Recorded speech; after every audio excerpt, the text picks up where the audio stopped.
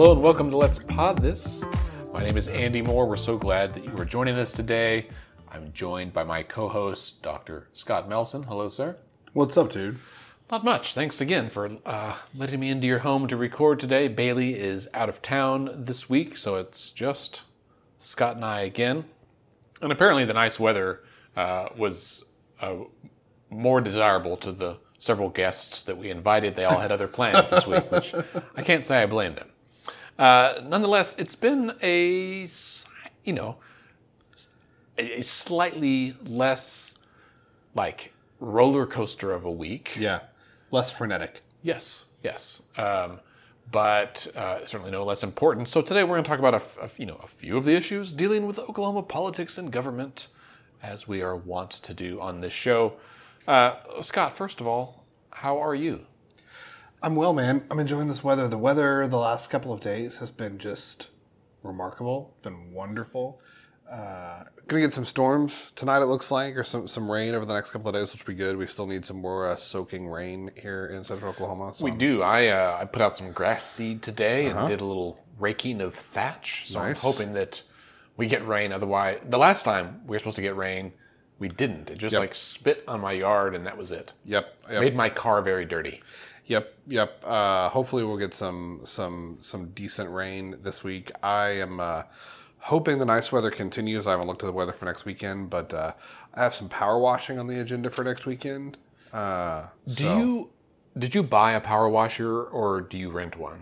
So I own a power washer. It is not a big industrial gas power washer. I bought one that was on sale on Amazon for very low money. It's an electric. It's pretty low power, but it does what I need it to do. Okay, how many PSI?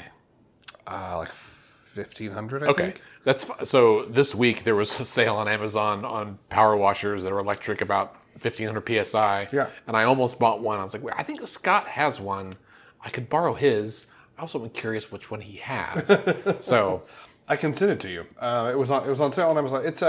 Here's the deal. If you're like me and you bust it out, twice a year for your front porch, deck, if you have one, that kind of thing, it's fine. If you are someone who needs a power washer on the regular, this is not one that I would recommend. Right. My understanding is that a good power washer, you're looking at the 2,500 to 3,000 PSI. Yeah. However, that's also dangerous territory. Right. That'll puncture your skin. Yes. Yes. This is, I will basically what I'll do is I've got some biodegradable, all natural, wood, cleaner. I will take that and put it in a bucket. I'll scrub my deck down. I'll scrub it with a hard bristle brush, and then I'll power wash it, and then that'll be good for another year. Do you re-stain afterwards? I don't, only because I don't want to. That's fair. That's fair. I've thought about doing it. You certainly can make a case for restaining and sealing your deck every year. That's a lot of work. It's a lot of work, and it's not work that I particularly enjoy. So that's fair. I don't. That's I'm building a piece of furniture for my father-in-law right now, and I'm at the sanding and staining. I've stained it once. You got to sand it, restain it, and it's just not exciting, right? I got to get a good podcast in to listen to. Maybe some of our listeners are doing work around their house right now while they're listening to us talk about doing work around the house. That's a little bit meta. Or something. I can also hear the voice of some of our other listeners right now just looking at their radios and saying, get on with it, guys. Enough with the power washing. I feel like Melanie's one of those people who's like, all right, move on. All right. Start listening at 15 minutes and 32 seconds when they start talking. That's right. Our other listener, besides her, is thoroughly entertained. All right, well, Scott, let's start by talking about the LOFT meeting this week. Right? That's the Legislative Oversight of Fiscal Transparency. That's roughly what it stands for. So it's essentially it's a state agency, right? It's a department, but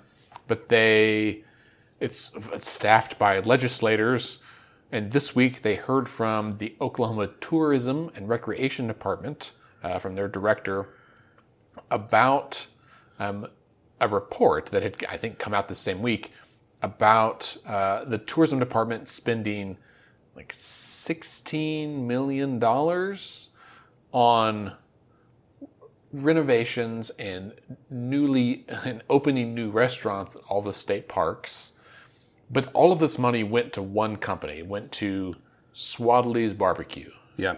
Yeah, so it was $13 million. 13, excuse me. $13 million, and they paid Swadley's to operate Swadley's Foggy Bottom Kitchen restaurants in Oklahoma State parks. That $13 million includes $2.1 million to cover the restaurant's operating losses for 2021.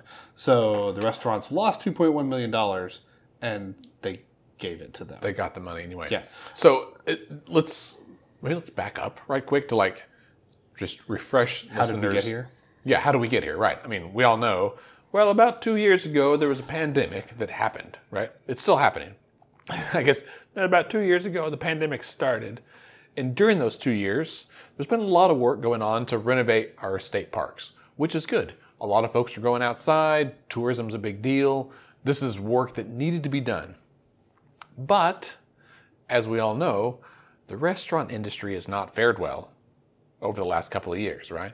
It is very difficult to open new restaurants in the midst of a pandemic, especially at state parks that people may not know have been renovated, right? They were in disrepair.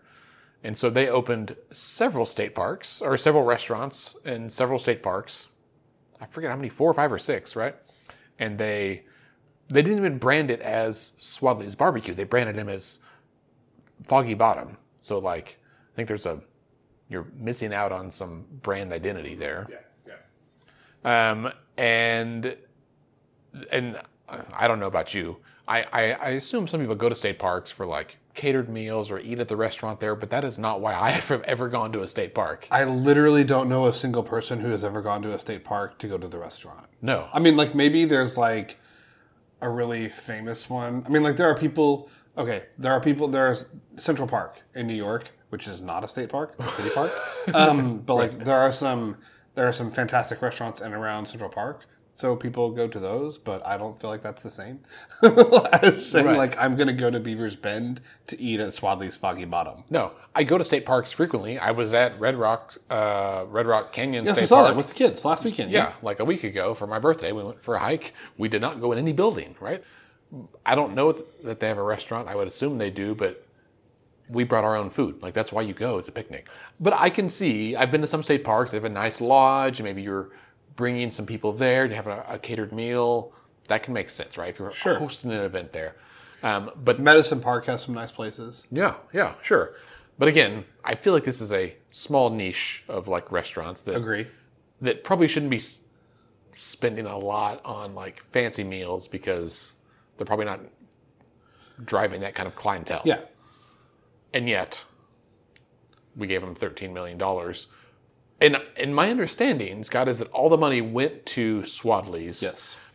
So, and there was no competitive bidding process. Well, so Jerry Winchester says that 25 possible operators were approached for the contract, and Swadley's was the only one willing to pursue it. Well, that's interesting. Yeah, so this is what Jerry Winchester. He's the executive director for the state Oklahoma Department of Tourism and Recreation. He, like many of the governor's appointees, he is not a career civil servant. He's a former oil and gas executive that Governor Stitt hired to lead the agency in 2019. And like many of Governor Stitt's appointees, has found himself in legal trouble shortly after taking the job. But but he said, right, that like the problem was it was hard to find other companies who were willing to operate restaurants in such remote locations, which should be a red flag about how successful they might be. Right. But Representative Ryan Martinez, who's a Republican of Edmond, and this is a quote. By the way, NonDoc has a fantastic article about this. So as per usual, if you are looking for great local journalism covering everything at the Capitol and a lot of things going around our fair state. Be sure to check out the folks at NonDoc. They do a great job. NonDoc has a quote from Representative Martinez that says, quote, "You're telling me this offer was made to all kinds of restaurants and vendors saying, hey, open this operation. It doesn't matter how you perform, how much food you sell, you're going to have your losses covered," and people weren't lining up to take that deal. Right. I mean, especially because like you mentioned, so the last couple of years have not been great for restaurants, right? Like the pandemic has not been good to the restaurant industry. And you're saying like, here's a deal where you're going to get paid whether you sell food or not. And like people weren't going to take it. I mean, that does seem fishy. It does. And, as they like had this discussion during the Loft meeting, somebody, I think it was Martinez, said criminal investigations exceed Loft's authority. If we were to discover potential criminal activity, our internal procedures would require that we inform the proper authorities. Dun dun dun. Yeah, so that's Jackson, who's the director of Mike Jackson, who's the director of Loft, in response to Representative Martinez saying, "Hey, did somebody break the law here?" And Director Jackson says, "Look, it's not our job to determine if somebody broke the law, and if we found something that looks like somebody broke the law, we would tell law enforcement, and then law enforcement would take over from there."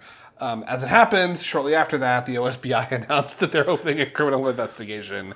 They're opening a criminal investigation into the state park expenditures that were highlighted in the Loft report. This investigation will be taking place at the request of District Attorney David Prater.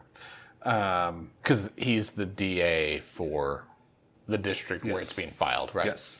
So I think, what's interesting here is that, Jerry Winchester, I don't know him. I'm sure he's a nice guy, but, the director of the tourism department, it was like, hey, people don't have any perspective on what this used to look like. Like, we spent a lot of money, yes, but you don't know how bad it was, which is true. But Scott, I think my gut says, or I don't know if it says, it wonders if maybe they overshot, right? Like they didn't really do a customer analysis for what customers of the state parks are looking for. Maybe they did, but it just seems like the amount of money they spent and what they were delivering exceeds what the demand is. Yeah, and it's just, and even going beyond the Foggy Bottom deal, there's the Loft, the Legislative Office of Fiscal Transparency looked at this department's budget and really had serious questions about all of their accounting. So, they estimated their maintenance funding by taking 4% of the replacement value of all park assets, which apparently is like pretty high on the high end, maybe even above what would be a standard accounting practice. And Mr. Winchester defended that by saying, "Well, that's what we did when I was at Chesapeake, so I thought that was okay." He's been in literally. He was executive at He was at 77 Energy and Chesapeake Oilfield Services, and he said that was the number we used annually as a percentage of our assets. And he's talking about drilling rigs or fracking equipment. But that's not the same. Well, right? And it didn't work out particularly well. Right. For those companies. Right. And then they also, just the way they have assigned value to their assets. So boat ramps, right? Every boat ramp was valued at $14,650, whether it's a large boat ramp or a small boat ramp, right? The lodges at Quartz Mountain and Roman Nose were both valued at $19.5 million, even though the Quartz Mountain Lodge has 120 rooms and the Roman Nose Lodge has 22 rooms.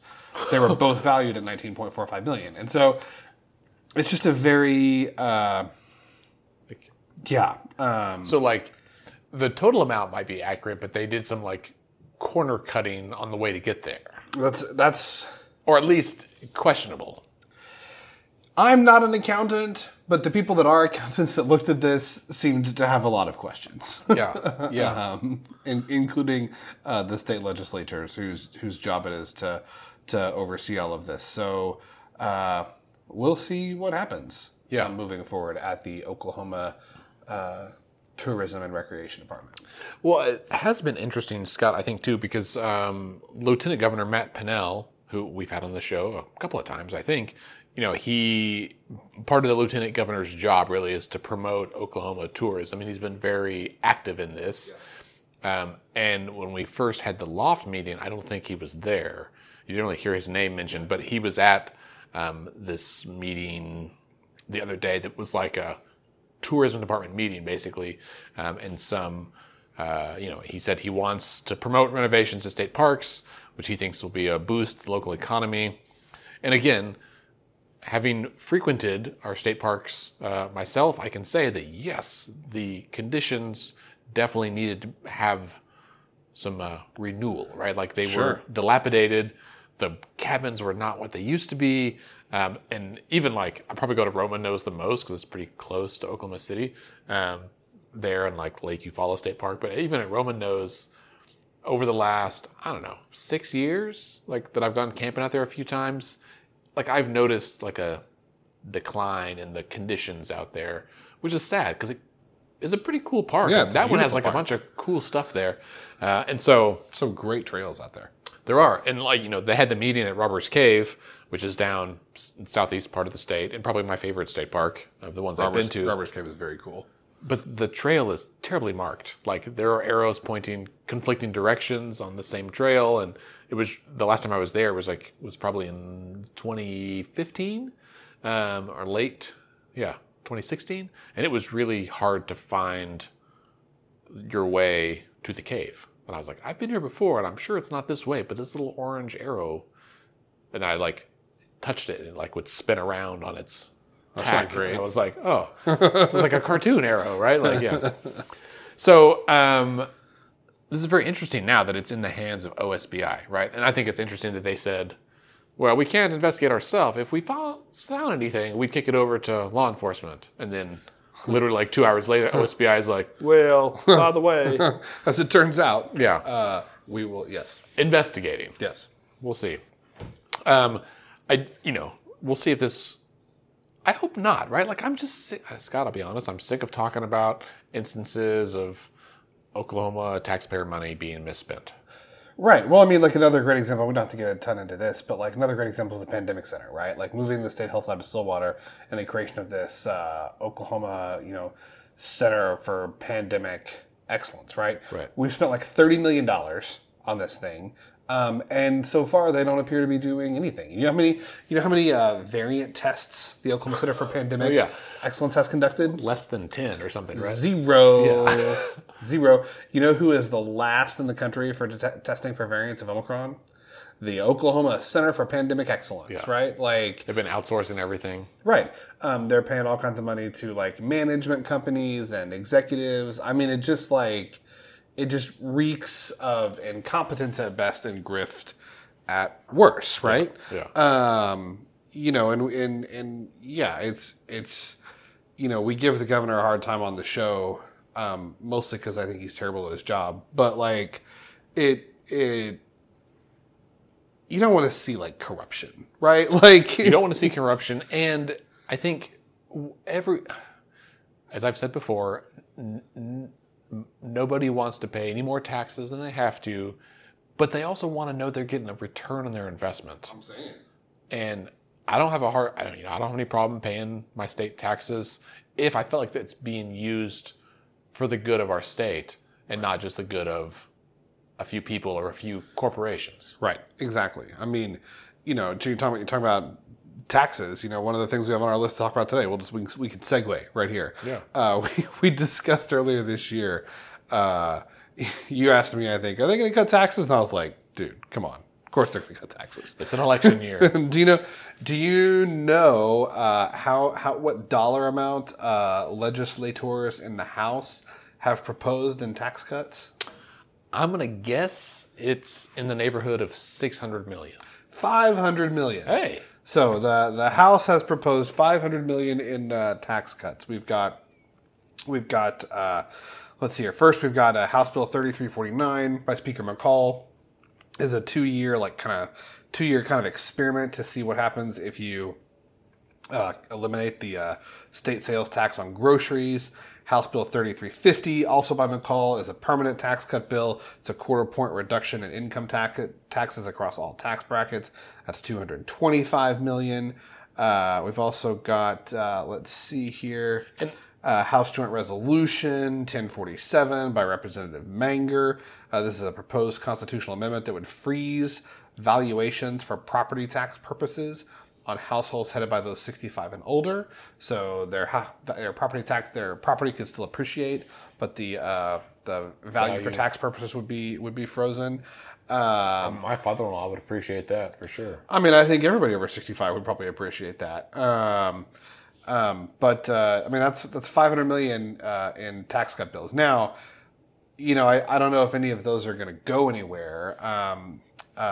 Senator Roger Thompson, who is chair of appropriations on the Senate side, as well as Representative Wallace. I was starting to say Watson, and I was like, it's not Watson, it's Wallace. Representative Wallace, who's the chair on the House side. Neither of them seem to have much of an appetite for the tax cuts, actually. They gave an interview to the Tulsa World this week in which they said, we've done some tax cuts, we've done some good work. We know we got a big surplus this year, but we also know a lot of that's one-time funds. Let's maybe kind of see how everything shakes out in the next couple of years. And if the economy keeps, doing well, we can take a look at tax cuts again here in a couple of years. I do think that, as much as many of the members, I think, want to cut taxes, I refuse to use the term tax relief. As much as many of the members want to cut taxes, I do think, particularly in the senior ranks, there are some memories of $1 billion shortfall a couple of years ago, and the massive lift that was required to raise taxes on oil and gas, tobacco. Well, so that's the problem, right? Is that it's easy to cut taxes and really hard to raise them back.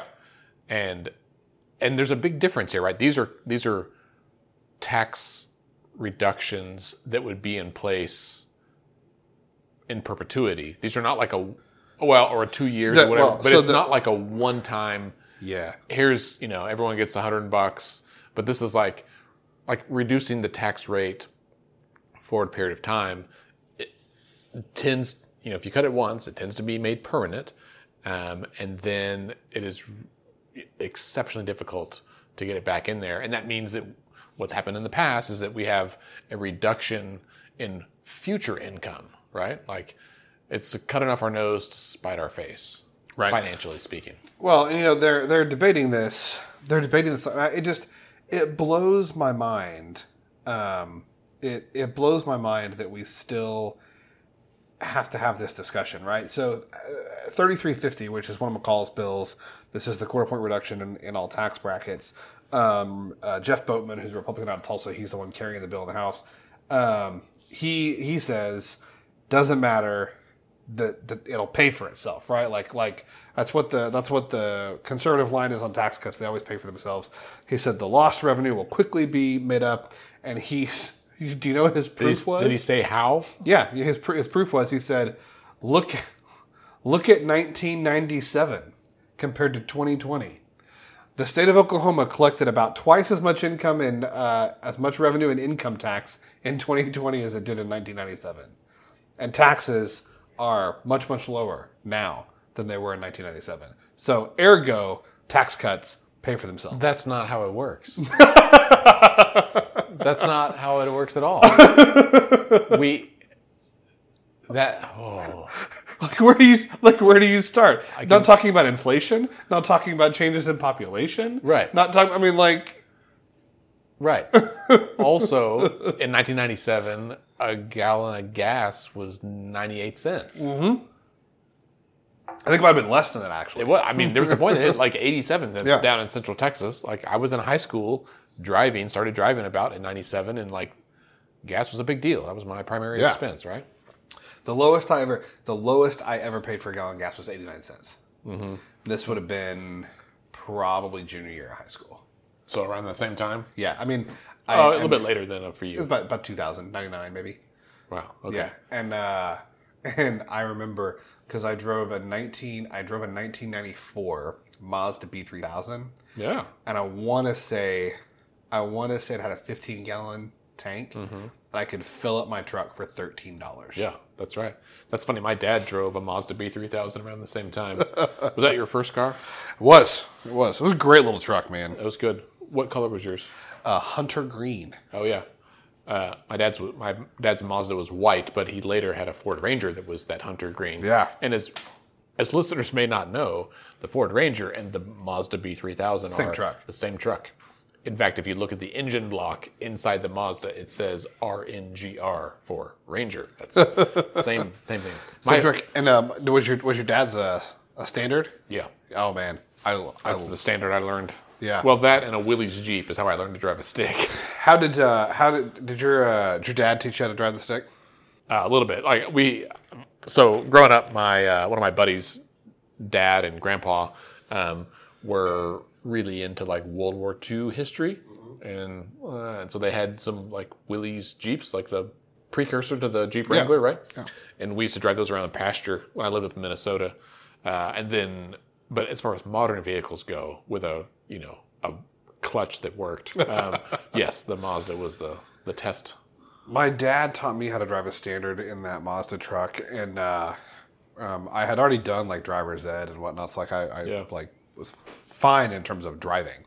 But I was about to turn 16, and that was going to be my car, so I needed to be able to drive the stick. And we were at the parking lot at Hafer Park, up in Edmond, and went around the parking lot a few times. And then my dad was just like, "All right, drive us home." Yep. So we did. That's how you learn. Well, and then we pulled up to the intersection at 15th and Bryant, headed south on Bryant. It's a little bit of a hill, not too steep, a little bit of a hill. And car pulled up behind us. Yeah, panic. Oh yeah, and I told my dad, I'm like, "What happens if I roll back?" And my dad didn't even look at me. He was like, "That'd be bad. Yeah, probably shouldn't do that. Don't do that." Yeah, exactly. So I probably gave it a little bit more gas than it needed, but I for sure I'll peel out. That's it. I for sure wasn't gonna roll backwards. Yep, 100%. My dad and I had a few test drives around Austin, and then probably my senior year of high school, I was going to go visit my grandma. It was about a 4-hour drive from Austin to East Texas. Sure. And my first car was a 1984 Pontiac Bonneville. Nice. That I got from my grandparents. Sure. And when I got it, it had 178,000 miles on it.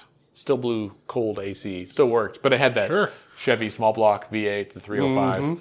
And I got 12 miles to the gallon everywhere. City, highway, didn't matter. 12 miles to the gallon. But I didn't think it would make the trip to my grandma's house and back, where it broke down a lot. Sure. A lot of parking lot repairs. So my dad let me take his Mazda truck, and my girlfriend and I drove up there. And I was like, sure, I've barely driven on a parking lot. Why shouldn't I go on a 4-hour, 200-mile drive? I mean, mostly highway, it was fine, but... And you did great, didn't you? I mean, we made it back. The clutch still worked. So, it worked out. Well, all that to say, the point of that conversation is that you can't compare 1997 and 220 and just be like, no, 2020. Like, look, a few things have changed. Income tax rates were lower in 97 and the state collected more money in 2020. See, it works. Like, it blows my, like, you can have a legitimate debate about whether or not you should cut taxes for the economy and like whether it's good policy. But like, I just wish we could have that debate honestly instead of continuing with this charade of like tax cuts pay for themselves. Like, it doesn't work. It's never worked. It doesn't work at the federal level. It doesn't work at the state level. That doesn't mean that like you can have infinitely high tax rates with no economic repercussions. That's not what I'm saying. But you also can't have infinitely low tax rates with no economic repercussions. Like, there's a balance that has to be struck, and that balance depends on a lot of factors, not the least of which is what's happening in the macroeconomy at any given point in time. And like, if we're going to have a discussion about whether or not we should cut taxes or raise taxes, which by the way should always be part of the discussion too, like what the tax rate should be is not, like the default is not that it should always be lower, right? Like there are times when the tax rate should be higher than what it is. I just wish that we could have like an honest conversation. Because sometimes it makes me mad because it feels like politicians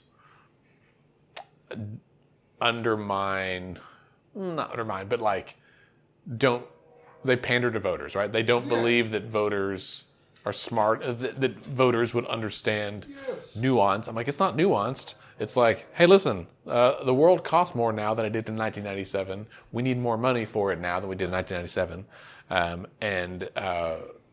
That's not hard to understand. Also, we have a lot more people. We have more people, right? Right? We have a lot more people than we did in 1997. And OK Policy does a good job of framing these conversations in terms of like revenue per person, right? Or cost, like how much we spend per person. And you have to adjust for inflation. Right. Right? Like, I'm saying things cost more. Go to the gas pump today. You might have noticed it's more than 87 cents. Yeah. Well, yeah, that's a big deal. You know, I don't know how to segue from this, but I'm going to jump to another topic, and that is education. I guess I'm thinking about voters here. That's my segue. Speaking of voters, 538 Politics, which I think many listeners, both of our listeners may know that you and I are big fans. aficionados Of the 538 in general, but also their politics podcast. It's honestly one of the like 3 podcasts I listen to every week, or try to. And this last week, their episode that came out, I think on April 1st, is about how education became today's wedge issue. And they had 2 political scientists, Sunshine Hillegas, who's from Duke, I think, and Patrick Egan, who's from NYU. So 2 very different states and kind of very different academic experiences. And they talked about just wedge issues in general, but specifically how the parties, the Republican Party and Democratic Party, are divided between each other and within themselves, right? Like where the lines are about this issue of education. They also talk about immigration and some other things. And I couldn't help think about it without thinking about Oklahoma, right? So Scott, certainly for the gubernatorial election, right? We've got Governor Stitt, who has been in many ways openly hostile towards public schools, right? That's putting, I guess it's not putting it generously. That's probably a fit, but openly hostile is fair. I mean, not all the time, except for Tulsa public schools. Like he had a full-on spat with them for a while, right? Like it was like pretty overt. Well, because they believe in COVID, like that it's real, right? And that it affects children, right? So you can take precautions to prevent it. You have Governor Stitt and how he's tried to, in some ways, overreach his authority, but like mandating things to schools rather than leaving it up to locally elected school boards and the administrators there. And then the flip side of that is, you know, his likely opponent from the Democratic Party is Joy Hoffmeister, who is the current state school superintendent, right? We've seen the previous teacher of the year for the state, like recently entered, filed to run for office. So you start seeing like education again come up even in our state. That's my point, right? Is that we know it's a wedge issue. We see it every day in the news. And so I'm bringing this up, 1, so we can talk about it, and 2, so that listeners will go listen after they finish this episode, go listen to the 538 episode, which I will link to in the show notes. It's also on YouTube if you want to watch a podcast. We don't do that anymore because no one ever watched them, but we did. Even our 2 listeners didn't watch. That's right, yeah. So maybe we'll do that again someday. But anyway, you should definitely listen to the 538 Politics podcast about education as a wedge issue. Scott, I guess my question to you is, do you think that education is truly a wedge issue in Oklahoma politics? I'm going to do like a Bill Clinton here. It depends on what the meaning of is, right? Like it depends on what you mean by education, right? Uh-huh. I think that education has become a proxy for so-called parental rights. And I think because of that, it becomes a wedge issue, right? Uh-huh. When people are talking about education now, I think what they're often meaning, particularly on the right, is that if I am a parent, that means that I know what is best for my child, and that means that I should be in charge of deciding what my child is or is not exposed to at school, what they do and don't learn about at school, what is and is not appropriate for a child of my age, or a child of my child's age or gender or belief system or whatever. And so, to me, that's what the wedge issue has become, right? As opposed to like, I don't think that whether charter schools versus public schools versus parochial schools, I don't think that that's a wedge issue here, right? I mean, public schools seem to have pretty strong support in Oklahoma. I mean, even if you just look at the recent debate in the Senate about the voucher bill, like the fact that the voucher bill couldn't get out of the Senate despite being supported by the pro tem and the governor. Right, but think about how close that vote was and how divisive that issue is. Sure. It's not like everyone's aligned on one side or the other. I mean, so maybe. But when I think about the fight in education right now, I'm thinking about the school board races that you're seeing in Edmond or Broken Arrow or Norman or whatever. I'm thinking about, the straw man argument of critical race theory. I'm thinking about the straw man argument of, gender roles, being discussed or taught or whatever framing you want to use. But that's all education. That's what I'm saying. Like, well, then yes, education's a wedge issue. I mean, if a wedge issue, right, is like an issue that a candidate or party uses in hopes of like attracting or alienating voters, right, or supporters, right? Sure. Then like 100%, I think it's like it is the quintessential wedge issue of our time, which is what they're talking about on the podcast. But I mean, it's in Oklahoma in particular right now, COVID is almost passé. Like, it's not as big of an issue. No one wants to talk about it anymore. And so that leaves education. That leaves, you would think ethics and corruption is a perennial one, but it doesn't seem to be as much as I think it should be. And then so you get like taxes, education, and maybe abortion, but like, with a state that has super majorities control, like almost all those candidates, you just kind of know that party affiliation aligns you on one side or the other. I am of the belief that because I think there is a lot of, I think a lot of people assume that in the next 3 months, the Supreme Court is going to, if they don't outright overturn Roe, they're going to effectively overturn Roe. Right. And so I think that there is... I think that part of this, let me back up first. Yes, if we're covering all those things under the umbrella of education, then yes, education's a wedge issue. I hesitate to do that because I think so many of that's, I think CRT is a straw man. I think, yes, it is, but it doesn't mean that it's not a wedge issue, right? It's not. Yeah, I am reluctant. I feel like I guess in my head, by saying that's like education, I feel like that's almost like buying into the bullshit, right? Right. Do you see what I'm saying? Oh, acknowledging. Right. Like to me, that's like, no, we're not talking about education. We're talking about a made up thing that you're using to like garner votes. We're not actually talking about education. Imaginary boogeyman. Right. Well, but I think that the reason that there is that imaginary boogeyman is because many people on the left and the right are convinced that Roe will not be the law of the land in the next 3 to 4 months when the Supreme Court overturns it or effectively overturns it. Abortion will be essentially outlawed in places like Oklahoma, which begs the question, you're the platform caucus, you're the Republican Party in Oklahoma. What do you run on now, right? Like, that's been the defining issue now. That's been the quintessential, right? Like, Governor Stitt says, I'm going to sign every piece of pro-life legislation that comes across my desk. All right, fine. You've done it. Abortion's outlawed. Now what? Right. What's next? Right. They have to have something, and you can only cut taxes so far, right? Right. And in my opinion, you've got several folks that have been pointing out that this Oklahoma turnaround or whatever, the GOP has been in control of Oklahoma for 14 years now, right? Like sole control for 14 years.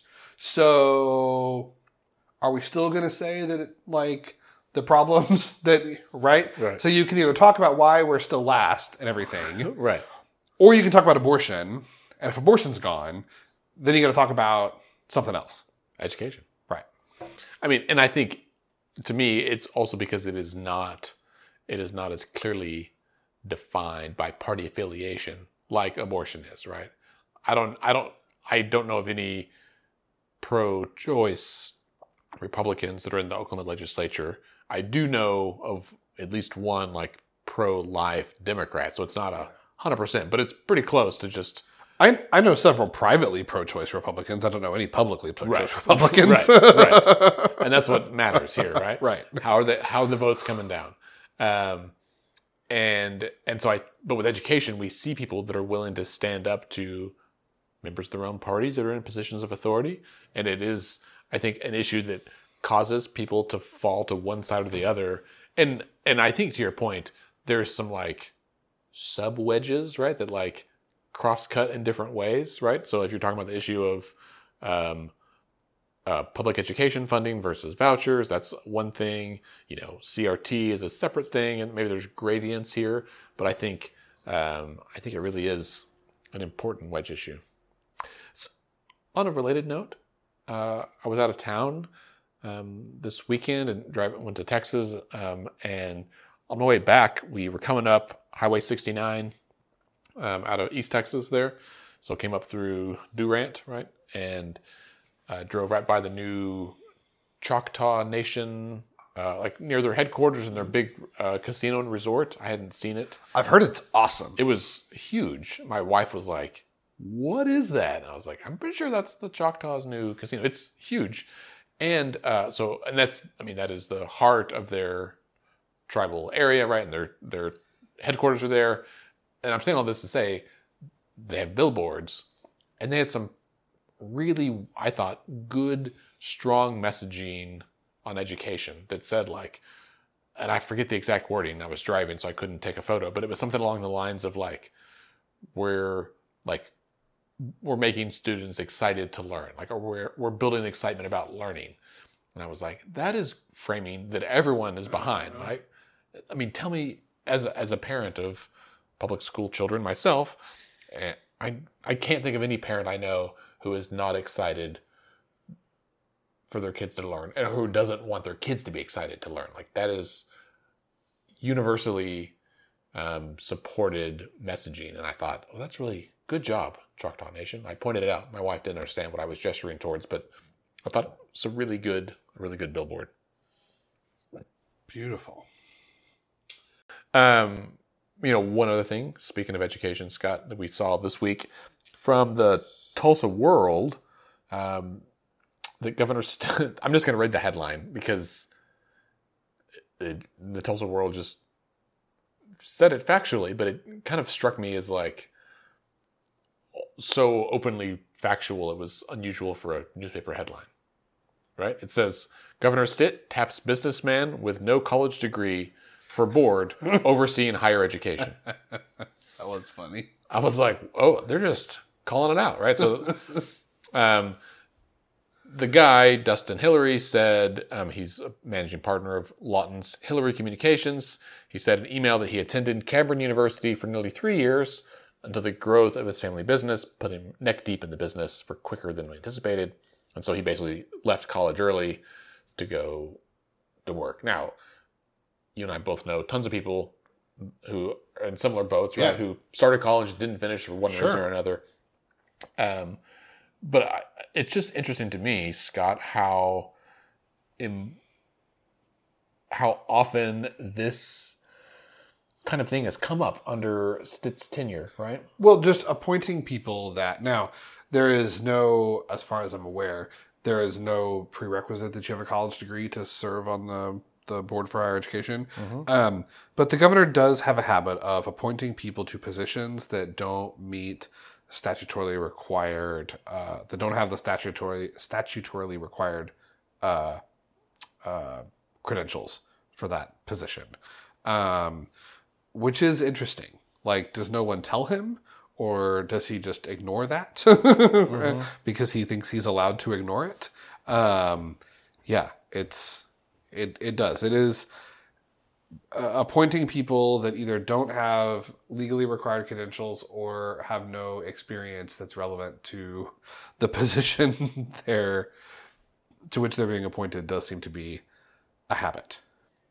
Yes. Well, and it's worth noting, as the Tulsa World did, that the State Ethics Commission, their data indicates that Dustin Hillary, his family, and their company, Hillary Communications, have contributed collectively at least $325,000 to candidates. Most, not all, but most have been Republicans for state office and to political action committees, PACs, since 2015. So in the last 8 years, right? Yeah. That includes $13,100 to Stitt's re-election campaign for this year, like his current campaign. The FEC, the Federal Election Commission, lists an additional $142,300 in contributions from Dustin Hillary since 2008. U.S. Senator James Langford, U.S. Rep. Tom Kolb, Stephanie Bice, Mark Wayne Mullen, each received in excess of $20,000 from Hillary. Like, if that's not pay to play, I don't know what is. I mean, it seems suspicious. Scott, it seems suspicious. You're a doctor. I don't know your household finances intimately well, but I'm going to guess that you probably don't have an extra $13,000 sitting around to give to a gubernatorial candidate this year. No. Much less, you could not have afforded $325,000. We have not donated $500,000 to political candidates since 2008. That's bananas. Or ever. Now, you can split hairs and say, well, it's not all him, it's some of his company and his family, but like that's a lot of money. It's a lot of money. It is insane. And it's a nice house. In some ways, you got to wonder if he feels upset that all he got was appointed to some board overseeing higher ed. Maybe. It's not a paid position, right? Right. What does he get out of it? Like, that's why it's one of those things where it's like, okay, but what would you say you do here? You provide guidance? You raise an excellent point. And it's, I would question. I'm not questioning that he has something to contribute, but does he have the most to contribute out of all possible candidates for that position? Right. No, I mean, I think reasonable questions, and it's certainly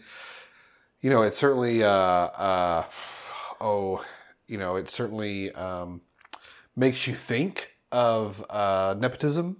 It's kind of. I do think of nepotism. Yes. Certainly calls to mind nepotism. I had not looked into. I hadn't read that article. I didn't know about his donations until you mentioned that just now. That's interesting. I will say we got to go here in a second. One other thing I wanted to highlight this week, as many folks who listen to the pod, I'm sure are well aware. Is he technically former at this point? Oklahoma County Commissioner Kevin Calvey, or is he still current? So, is running for DA to replace David Prater. Right. As of this week, he has a Democratic opponent. Vicky Behenna, who's from Edmond, a former federal prosecutor. She was on the team that got the death penalty for Timothy McVeigh. She officially announced this week that she is running for. Actually, maybe she hasn't. She's going to announce this coming week. Her official announcement will be on Wednesday. But she has worked as a prosecutor. She's worked worked as a defense attorney, and is running for DA.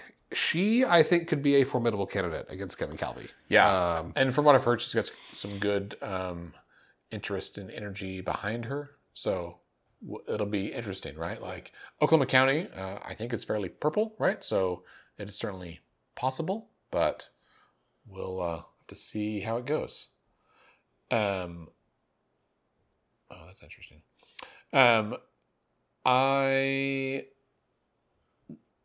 As we wind down, I wanted to kind of just click back and reference the issue of corruption. There's a new effort underway to help, I think, promote not corruption. right? Like to promote clean, Anti-corruption. yeah, clean candidates. You can go to cleanupoklahoma.org and sign a pledge there. And that pledge is basically to, I think Clean Up Oklahoma is a new like civic action group from what I've, deduced from their stuff. I'm trying to find out who's, behind it and how we can help out. But basically it's saying that, money and influence should not shape our state's capital agenda, right? It should be the needs of everyday Oklahomans and our children. Even when politicians are caught red-handed misusing our tax dollars, they refuse to accept responsibility, and most of the time they get away with it. Clean Up Oklahoma has a 2-word response to that: no more. So there's that. So I'll be real interested to see how this develops. Their logo has a mop, which I think is like just a good visual, right? For mopping up our state. So if you're interested in, Indian corruption, check out cleanupoklahoma.org. And I think with that then brings us to the end of the episode. Scott, thanks for being here. Thanks, man. Listeners, thank you for being here as well. It's always good to spend a little time with you in the afternoon. As we say most every week, remember that decisions are made by those who show up. We hope that you will find a way to show up for yourself, for your loved ones, for your neighbors, and for this fair state. As we roll into the end of the legislative session, you need to be aware that we're going to be talking more and more about some of these issues and how they affect our state and what the conversations are about them as we head into the electoral season. We've got some events that we're talking about planning, everything from happy hours and meetups to maybe an election night show, which we did 4 years ago. So much fun. It was a lot of fun. So, mark your calendars for all the appropriate election days, and we'll see you out there. Have a good week.